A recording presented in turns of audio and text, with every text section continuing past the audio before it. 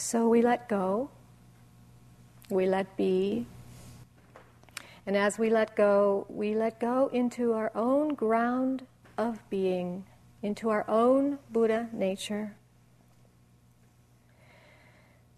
There's nothing that we need to hold on to.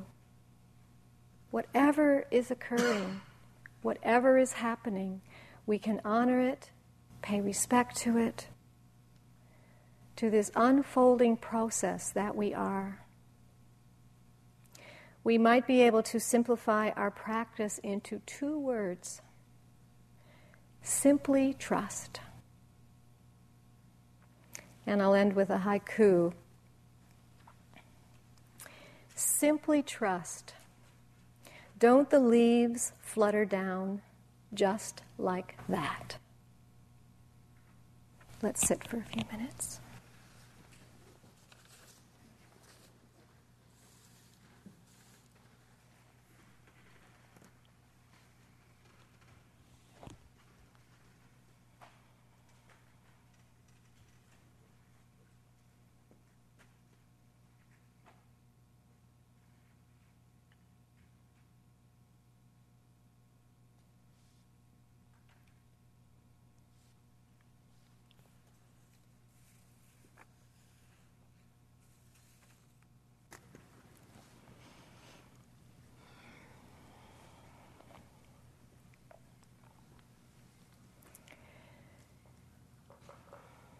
So James mentioned last night that I would probably speak about the 4th kind of clinging, which I will.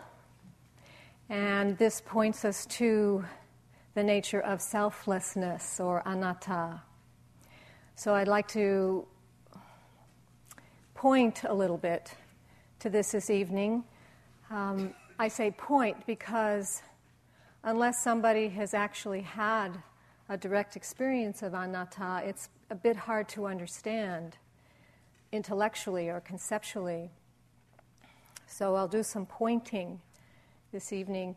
It's hard to understand because it's a little bit like the story of the fish who had no words to express the nature of solid ground. And this story goes like this. The tortoise had just returned to the lake after a walk on the land and told his friend the fish about it. Of course, the fish said, you mean you were swimming on the land? And the tortoise tried to explain that one couldn't swim on the land, that it was solid and that one walked on it. But the fish, having no concept for solid or for walking, insisted that there could be nothing like it, that land must be liquid like his lake, with waves, and that one must be able to dive and swim there. There was nothing the tortoise could say to give him the experience. So in this way, we really want to hold on to our fixed views, our ideas, and yet there are the noble ones, the wise sages that say, wait a minute, maybe your view, your belief isn't as solid as you take it to be, your belief in yourself. This is from Wei Wu Wei, who says, why are you unhappy? Because 99.9% of everything you think and everything you do is for yourself, and there isn't one.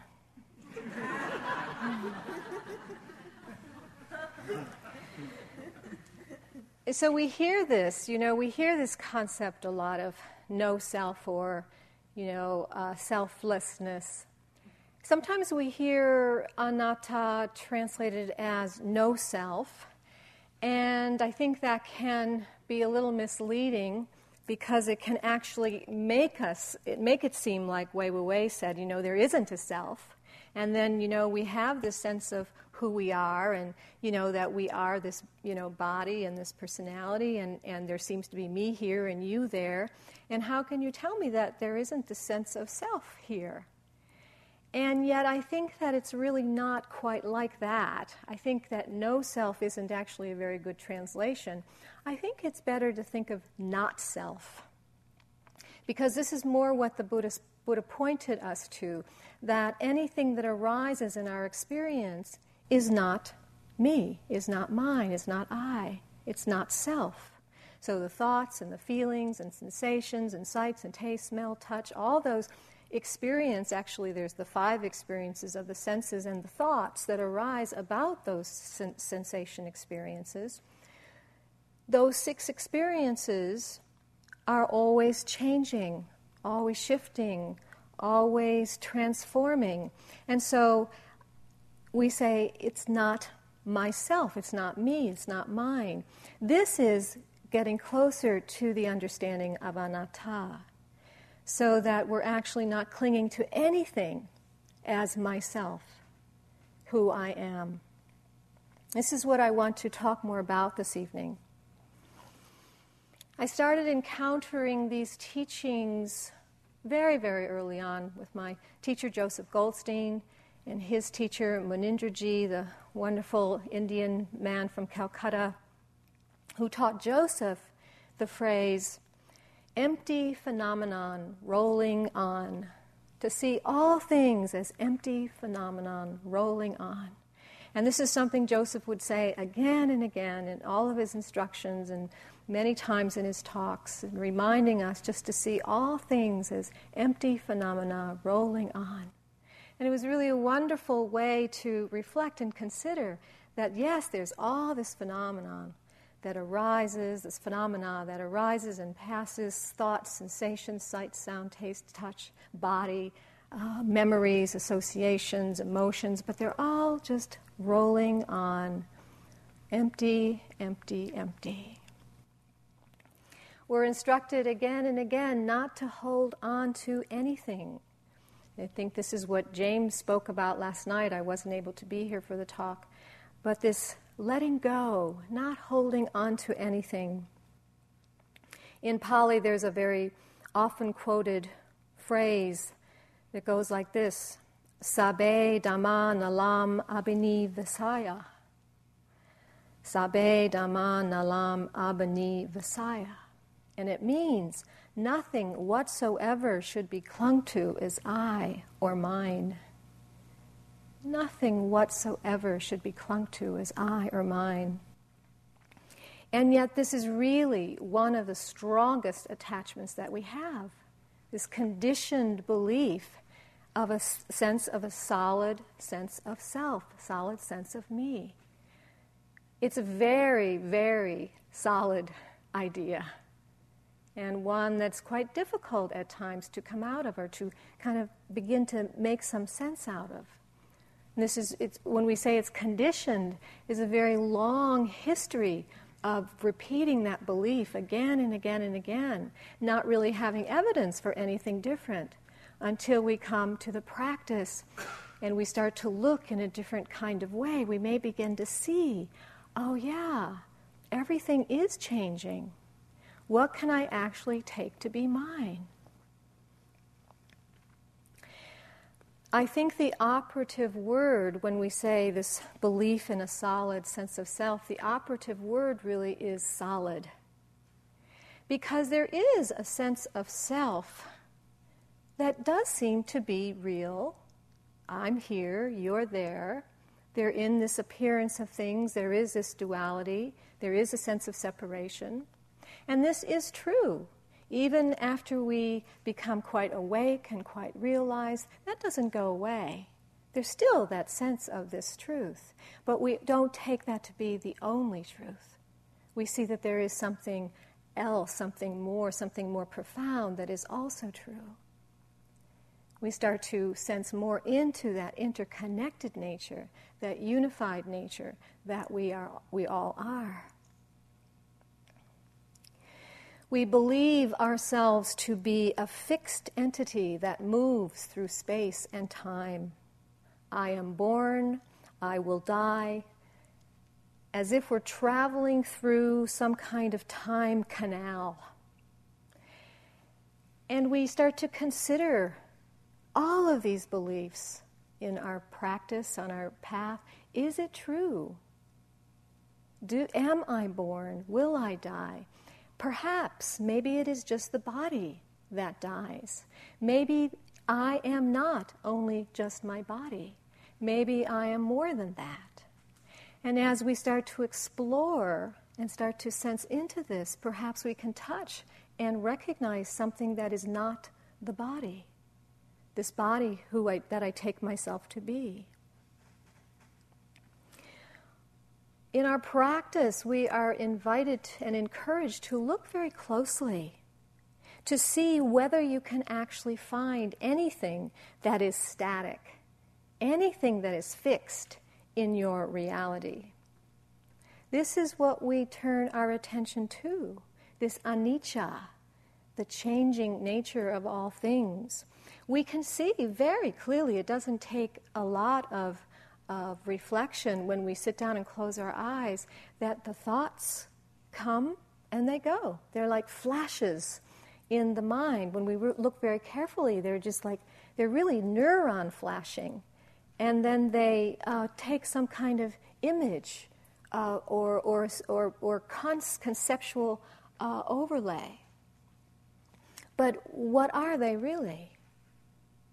When we look at this body, we can start to sense the different changing sensations, pleasant, unpleasant, itching, aching, vibrations, energy, density, hardness, heat, coolness, just coming and going, changing and shifting.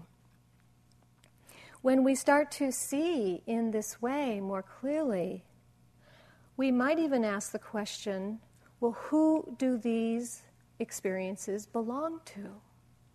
If everything's changing and everything's shifting, where is that core sense of me, that sense of I that I take myself to be? Can I find it? Where is it?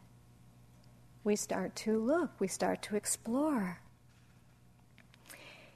It seems that when we don't really see clearly, we superimpose an idea of self on top of this changing reality that is actually selfless. There isn't a core sense of self there that's doing all this or that's even experiencing all this when we really look closely. Does anything last at all? Anything, any experience. Where's the wonderful Indian lunch that we had today? Where's right now, where is that hot sun that was beating on our skin and on our backs? Where are those experiences?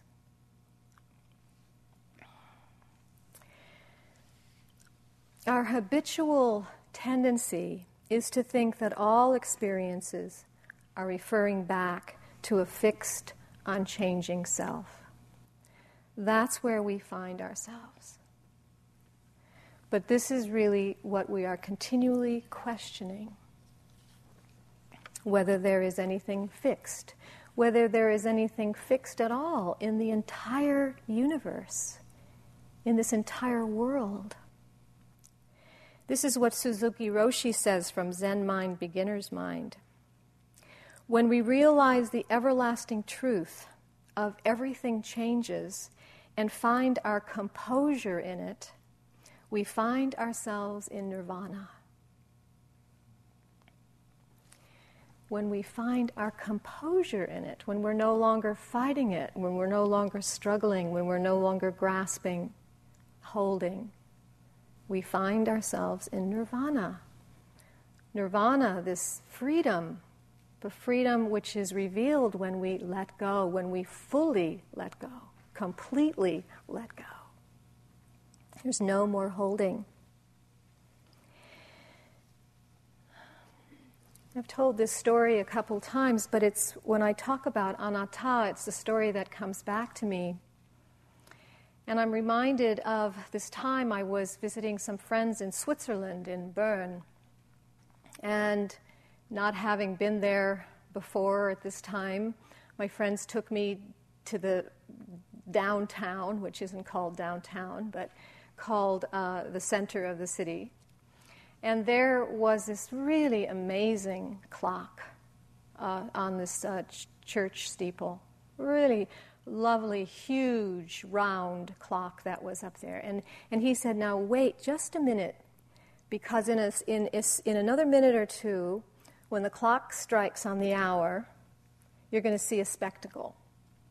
And then we waited, and then the clock struck, and then all these little doors opened up, and all these little puppet figures came out and just started dancing and blowing little horns and banging drums. And there were about, 10 or 15 little doors. And it was just spectacular just to watch all this. And I think it'd been there probably for a few hundred years. And then he told me, he said, now on the other side of this clock, the part that you can't see, it's all wooden. He said it's just a wooden gear. And there's no motor, there's no battery, there's nothing that's moving the clock except that somebody set it in motion one time, and because of the way that it's all interconnected and the way that the gears are interconnected with each other, it just goes around and around and around. It's motivated by that momentum of how it's built. And then he said, if there was a stone or something, a straw, a bird or something dropped something in one of those gears, the whole thing would stop. Just a little stone. And then he said, it's just like our mind. Everything's moving in this perfect momentum of flow, of nature, dynamism. And then we drop the stone, which is the fixed belief, the fixed idea, the belief in some aspect of myself as true in a limited, small way. The whole thing stops. We lose connection to that dynamic nature that we are. Just from that one thought, the clinging, the identification with that one thought, the whole thing stops. And we lose the revelation of the dynamism. And that's so potent for me because I can always imagine the gears on that clock in that perfect motion and just a little stone dropping in, the whole thing stopping. And I've been able to reflect back, knowing that metaphor, and reflect back on my own consciousness and where's the stone that drops in? What's the stone that drops in that just stops that revelation and that momentum and that connection with the dynamic nature?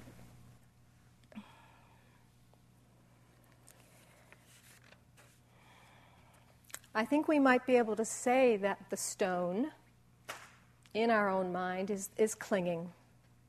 That every time there's that moment where we get caught, identified, attached to some aspect of our experience and take it to be me or mine, that's the stone. The Buddha actually talked about 3 obsessive views. And I like the word obsessive because this is the stone in a way. This is kind of how we get caught.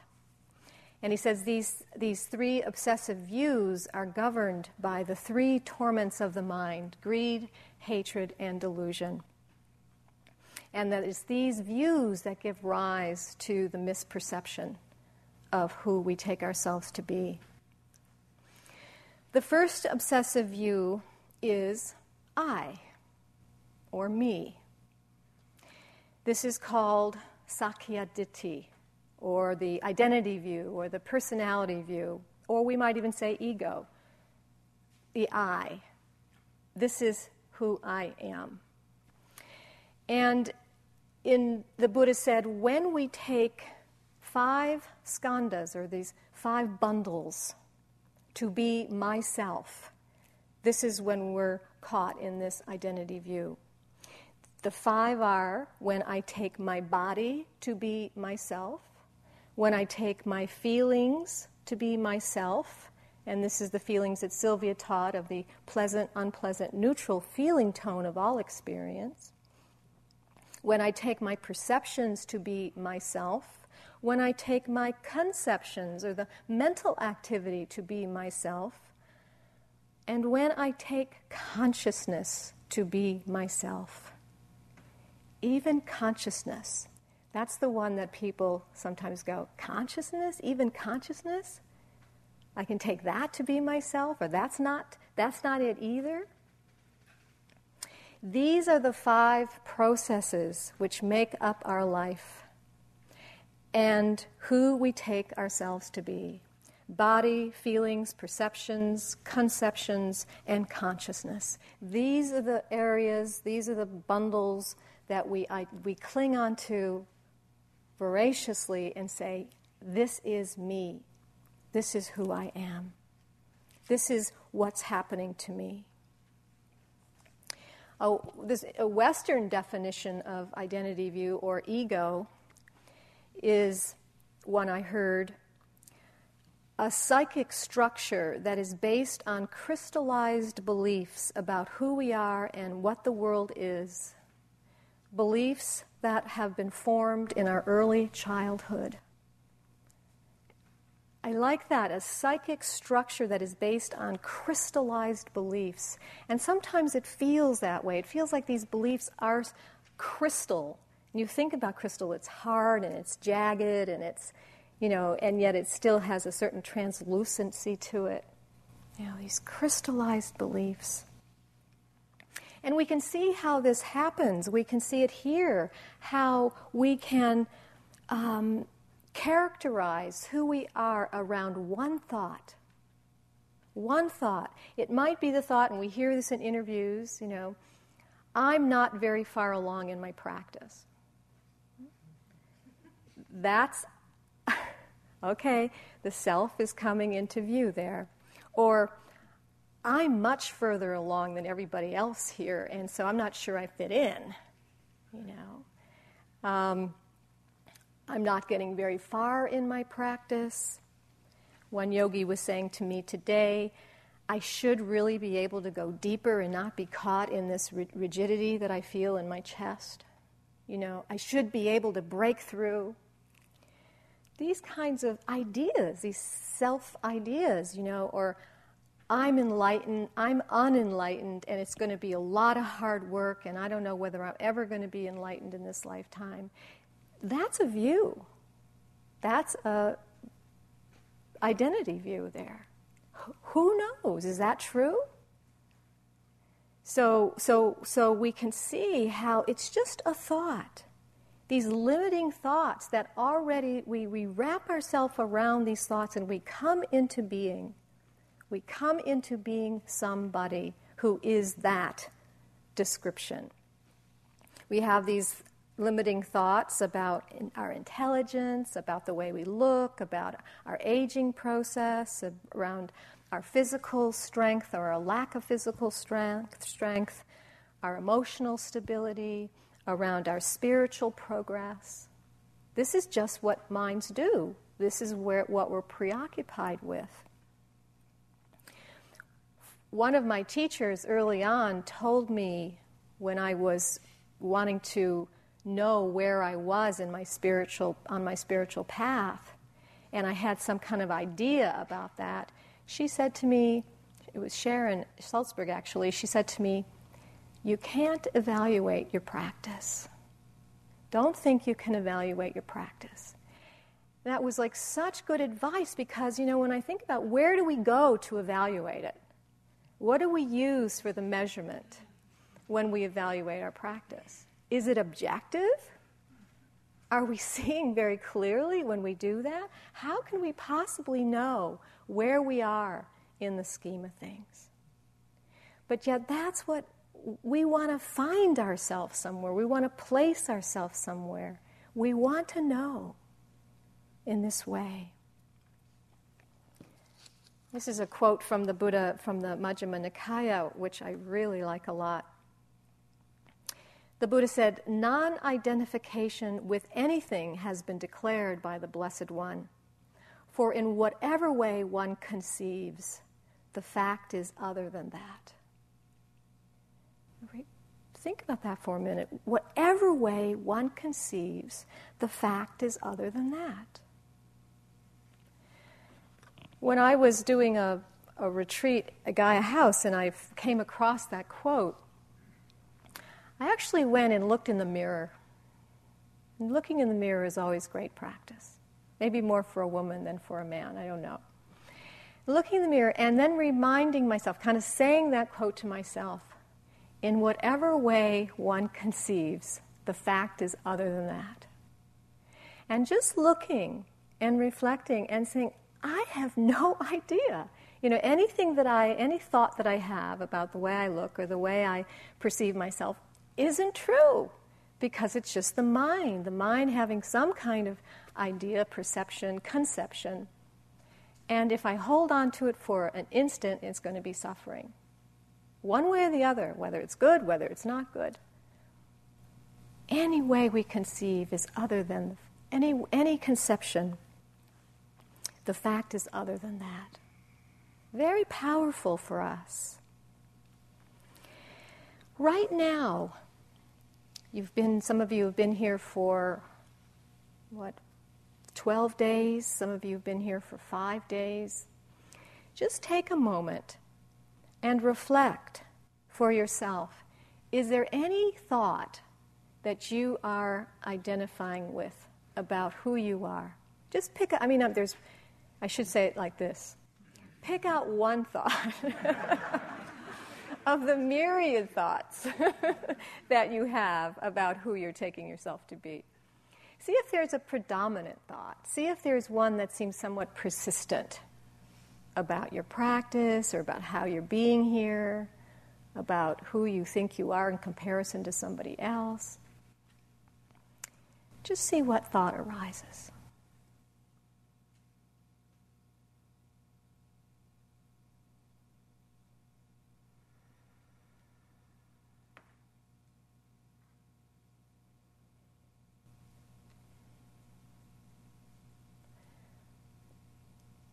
Sometimes you don't have to go very far. The thought's pretty present. Does anybody want to just say? It might be a bit much, but... I'm a spiritual retard. Ah, that's a good one. I'm a spiritual retard. Anybody else have that one? I'm not really getting it. I'm not really getting it. Can also be elevated ones. Anyone else want to take a risk? And sometimes just even saying it is already a way to let go. It's already a disidentification, right? Have you just experienced that? Yeah.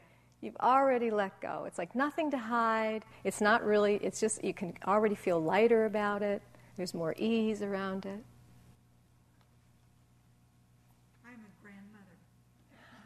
I'm a grandmother. Now that's probably true, but I have a feeling it's a little loaded.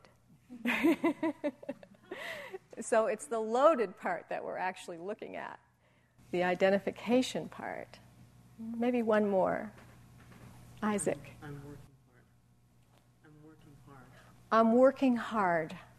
I'm working hard. So again, it may be true, but you want to see where is it loaded for you? Where is the clinging for you? Because sometimes we just make a statement about things, and it's just true. There's not much identification. It's here now, and it's gone the next 5 minutes. Maybe the next 5 minutes, I'm not working so hard. So we want to see, where is the clinging? Where is that sense of sometimes we really want to hold on so tightly. We don't want anybody to take it away from us for some reason. We just want that identity. Maybe the reason has something to do with starting to discover who we are when we let go. And sometimes that can be a little scary.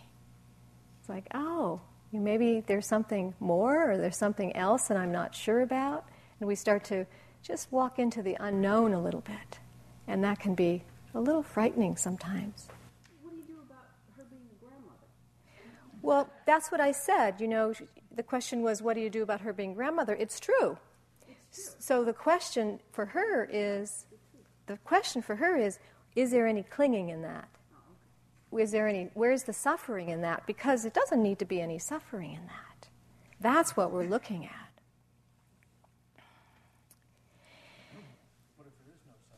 I'm not going to actually go into too much dialogue right now. If there's no suffering, then there's freedom. There's freedom from suffering. That's where we're pointing. Freedom from suffering. Freedom from the clinging is freedom from the suffering. It is these fixed and solid beliefs and ideas that actually hold this structure together, this solid sense of myself. They hold that identity view together. And so it can be very helpful to really pay attention to what thoughts are arising, how these thoughts arise. Do we have an identification? Do we take these thoughts to be true about who we are? Because what we're actually practicing is the letting go. Can we let go? Let go into a more profound experience of who we are. So the first obsessive view is this view of I or me. The second obsessive view is a little variation on this, which is the I am. In Pali, it's a different word. It's mana, which is translated as conceit. I think it's similar to the first, but it's more of a declaration. This is who I am. And we know that experience of conceit in many different ways. Even proclaiming that I am somebody, I am this body, I know who I am, is actually a form of conceit. And conceit isn't such a bad thing because it's probably been mentioned here before that in very high stages of enlightenment, there is still conceit all the way up until the third stage. Fourth stage being full liberation. But there's conceit all the way up that far. So I tell you that to help you relax a little bit about some of your views and ideas about who you are.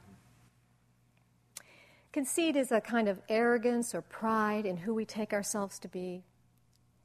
We can elevate ourselves and want to be seen a particular way by other people. This is how we get caught in self-image and identity. And since it's based in ignorance, it's not based in wisdom, there's no real foundation when this conceit is present.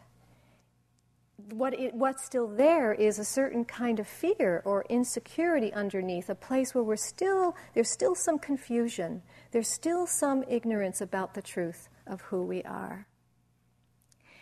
An example of this is we can build an identity around the idea of no self or not self. We can build an identity around being free or liberated. It's just another way, another conception of our experience that we can easily grasp to. Here's a story that exemplifies that. One day a rabbi, in a frenzy of religious passion, rushed in before the ark, fell to his knees and started beating his breast, crying, "I'm nobody, I'm nobody." The cantor of the synagogue, impressed by this example of spiritual humility, joined the rabbi on his knees, saying, "I'm nobody, I'm nobody." The shamus, the custodian, watching from the corner, couldn't restrain himself either. He joined the other two on his knees, calling out, "I'm nobody, I'm nobody." At which point the rabbi, nudging the cantor with his elbow, pointed at the custodian and said, "Look who thinks he's nobody."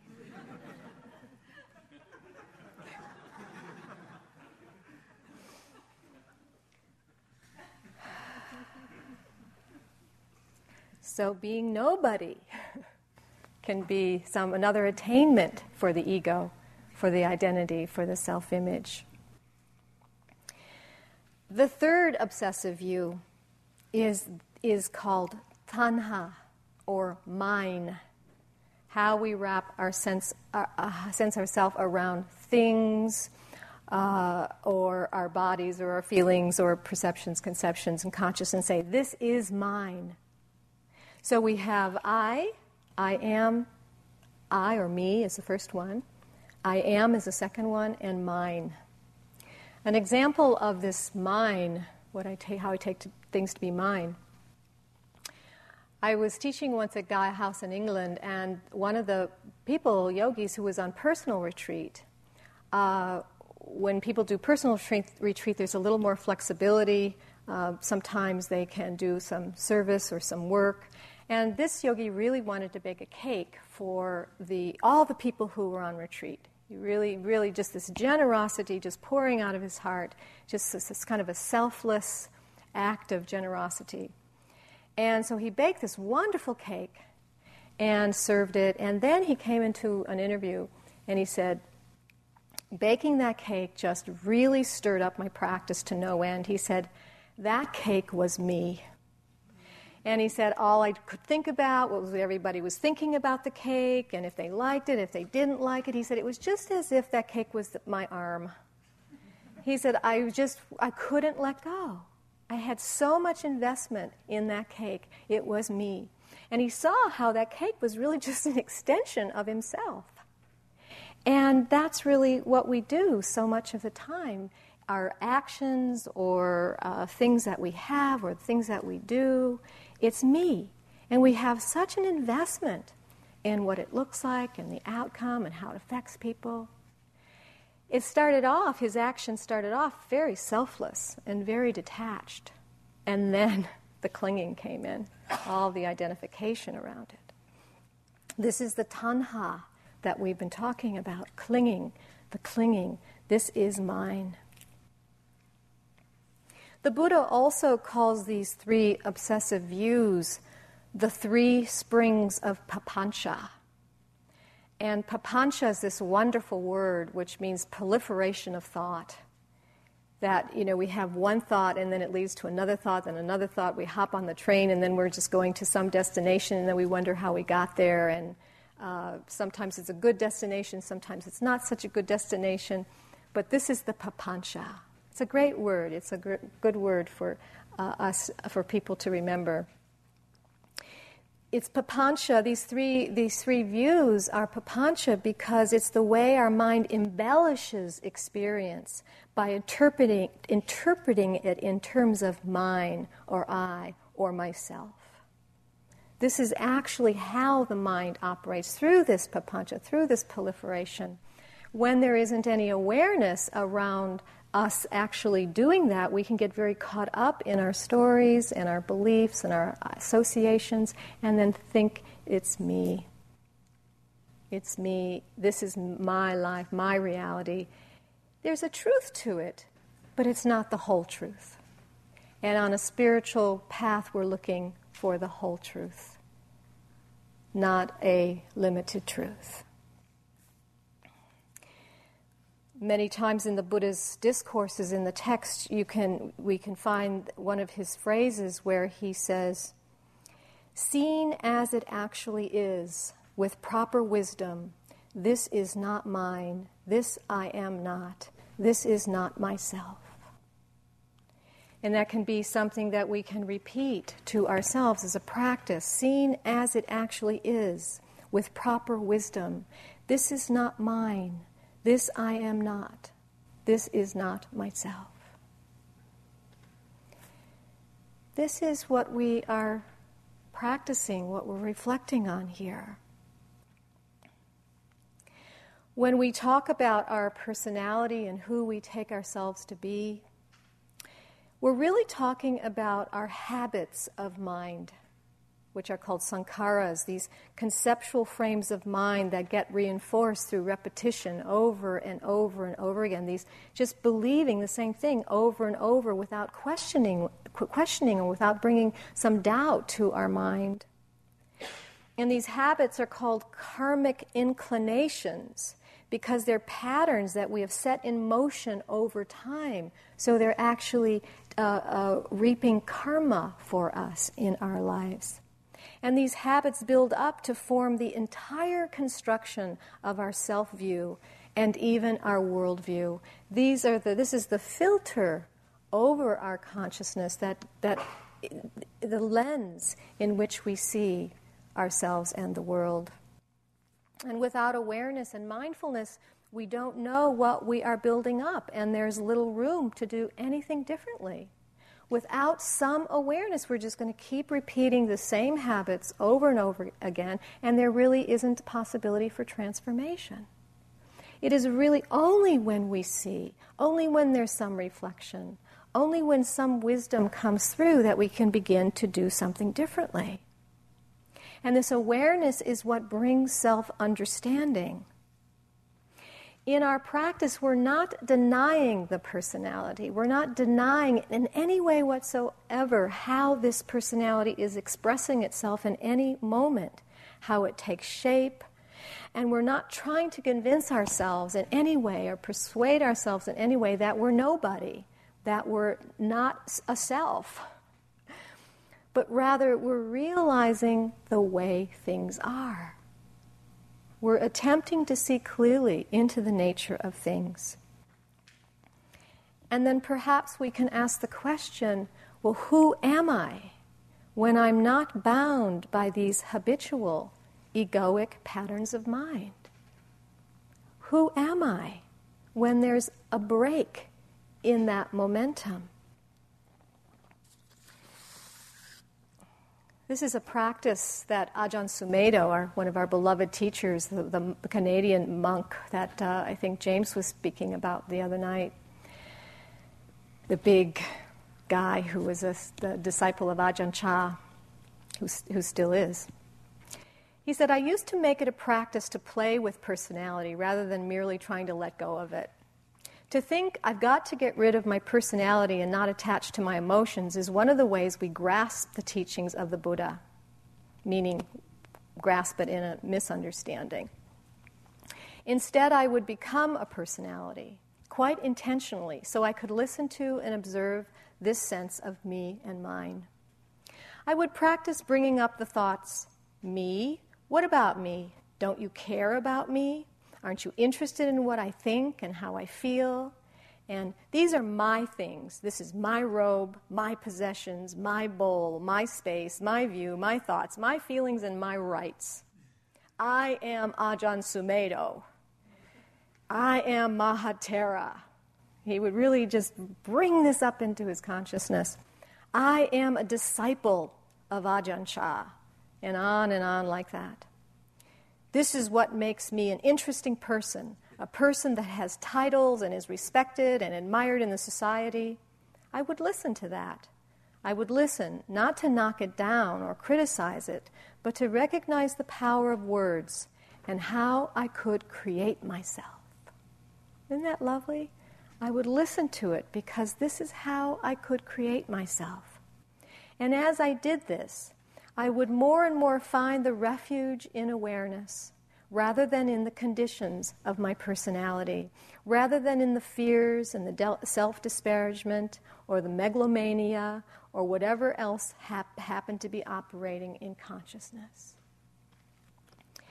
He would find refuge in awareness.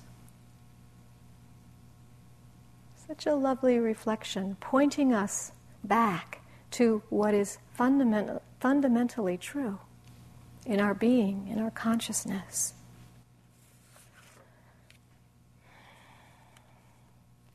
So we're not trying to erase the personality, but rather see it for what it is, that it's a conditioned realm that is always changing, so that perhaps we can not be so identified with the expression of who we are moment to moment.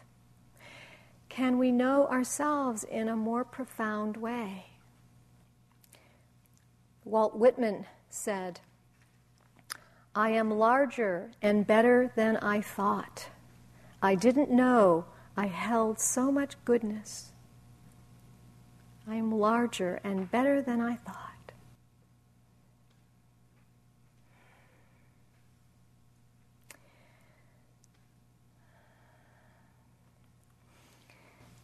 We can see very clearly how the personality is not a fixed entity.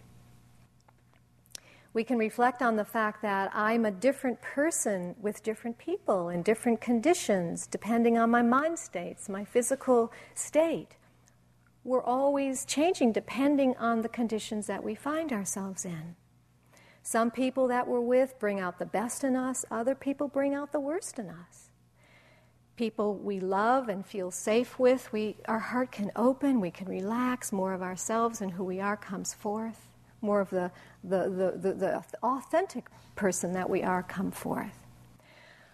I worked with somebody for a very, very long time who every time I was with this person just triggered some of my most difficult early childhood conditions. And I am quite convinced that this person has never seen me in any other state, but as a fairly regressed and tense, uptight person. And I feel sad about that.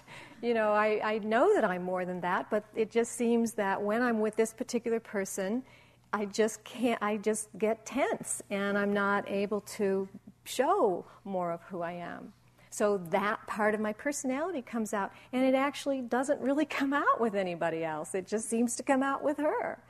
So that's an expression of this particular personality, this self that I am, the conditions that I am. That one gets expressed.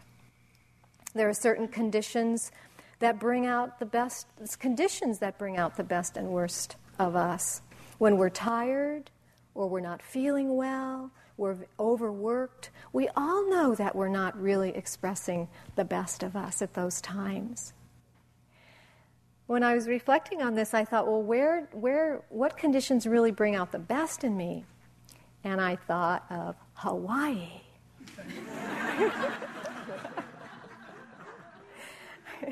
I've had even saying it, everybody gets happy.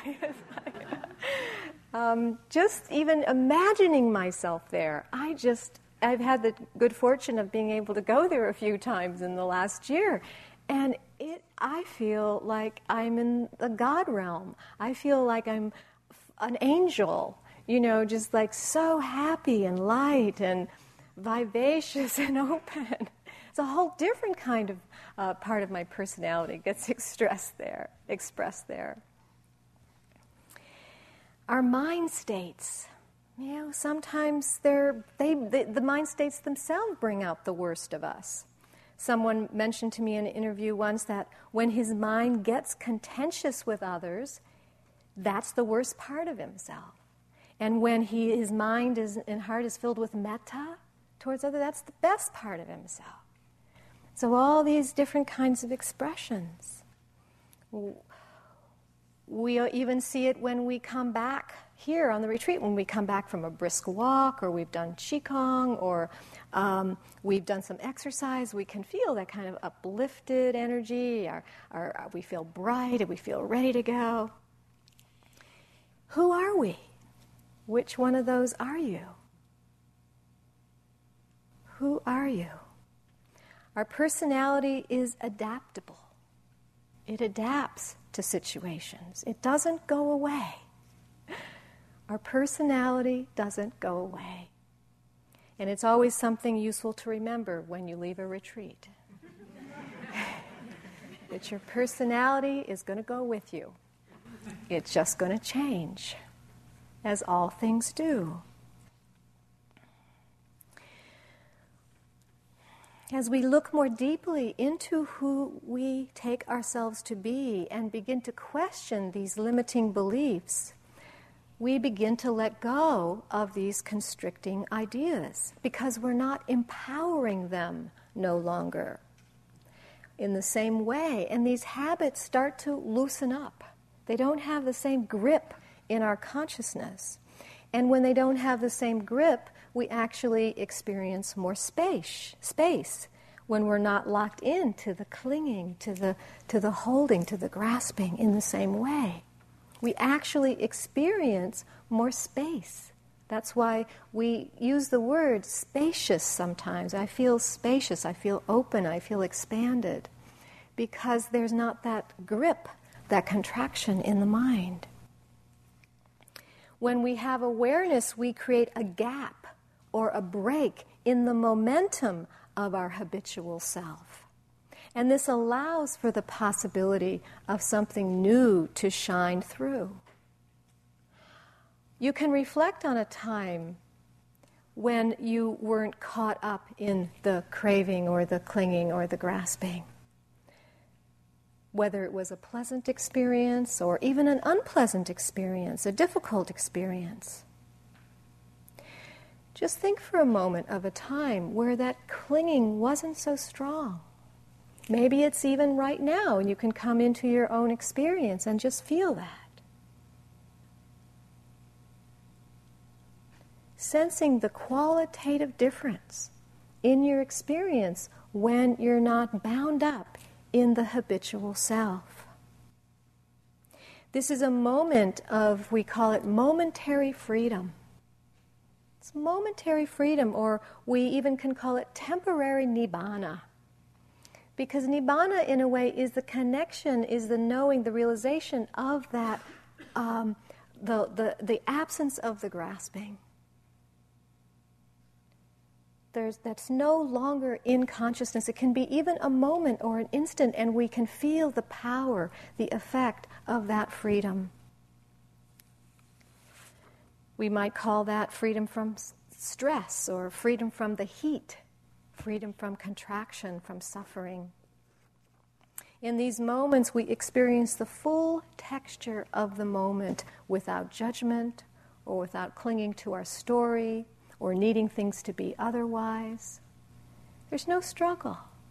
There's no conflict with reality in these moments. And what is left is peace. Even if it's for a moment or a few moments, we feel directly the peace that is there in the absence of this clinging. Clinging to views, clinging to ideas, to identification. And as this force of grasping gets weaker, and the sense of me-ness gets weaker, the I is not so demanding. We smell the perfume of selflessness. We smell the perfume of Anatta. It's right there. It's not so far away. We don't have to go very far to smell this wonderful perfume. When the I is not so demanding, the sense of me, the sense of myself gets weaker.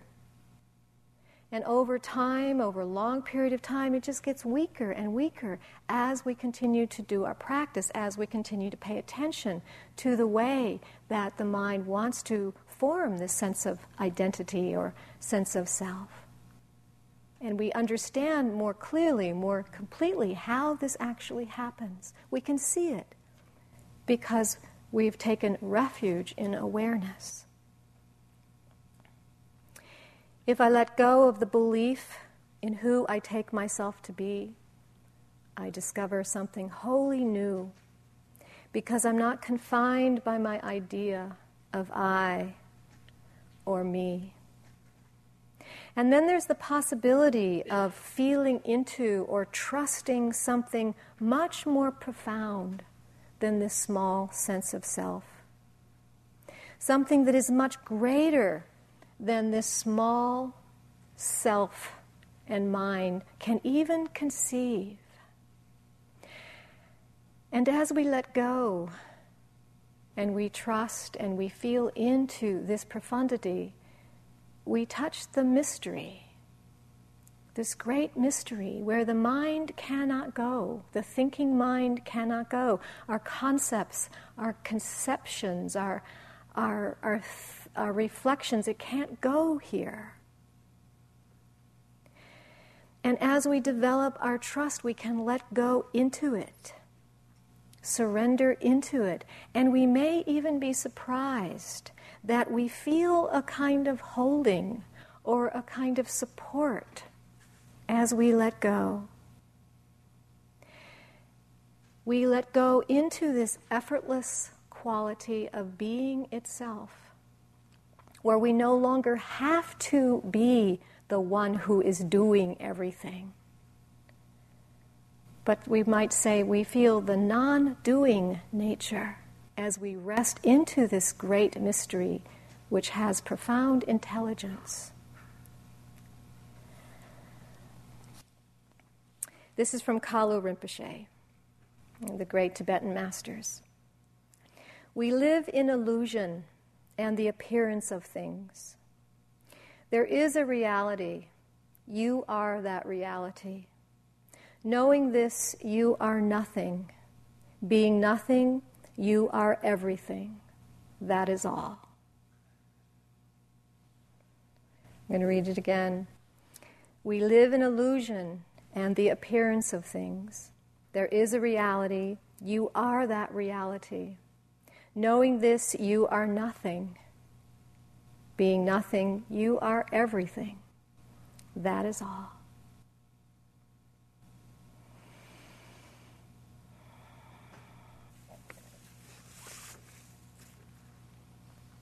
Simply trust. Don't the leaves flutter down just like that?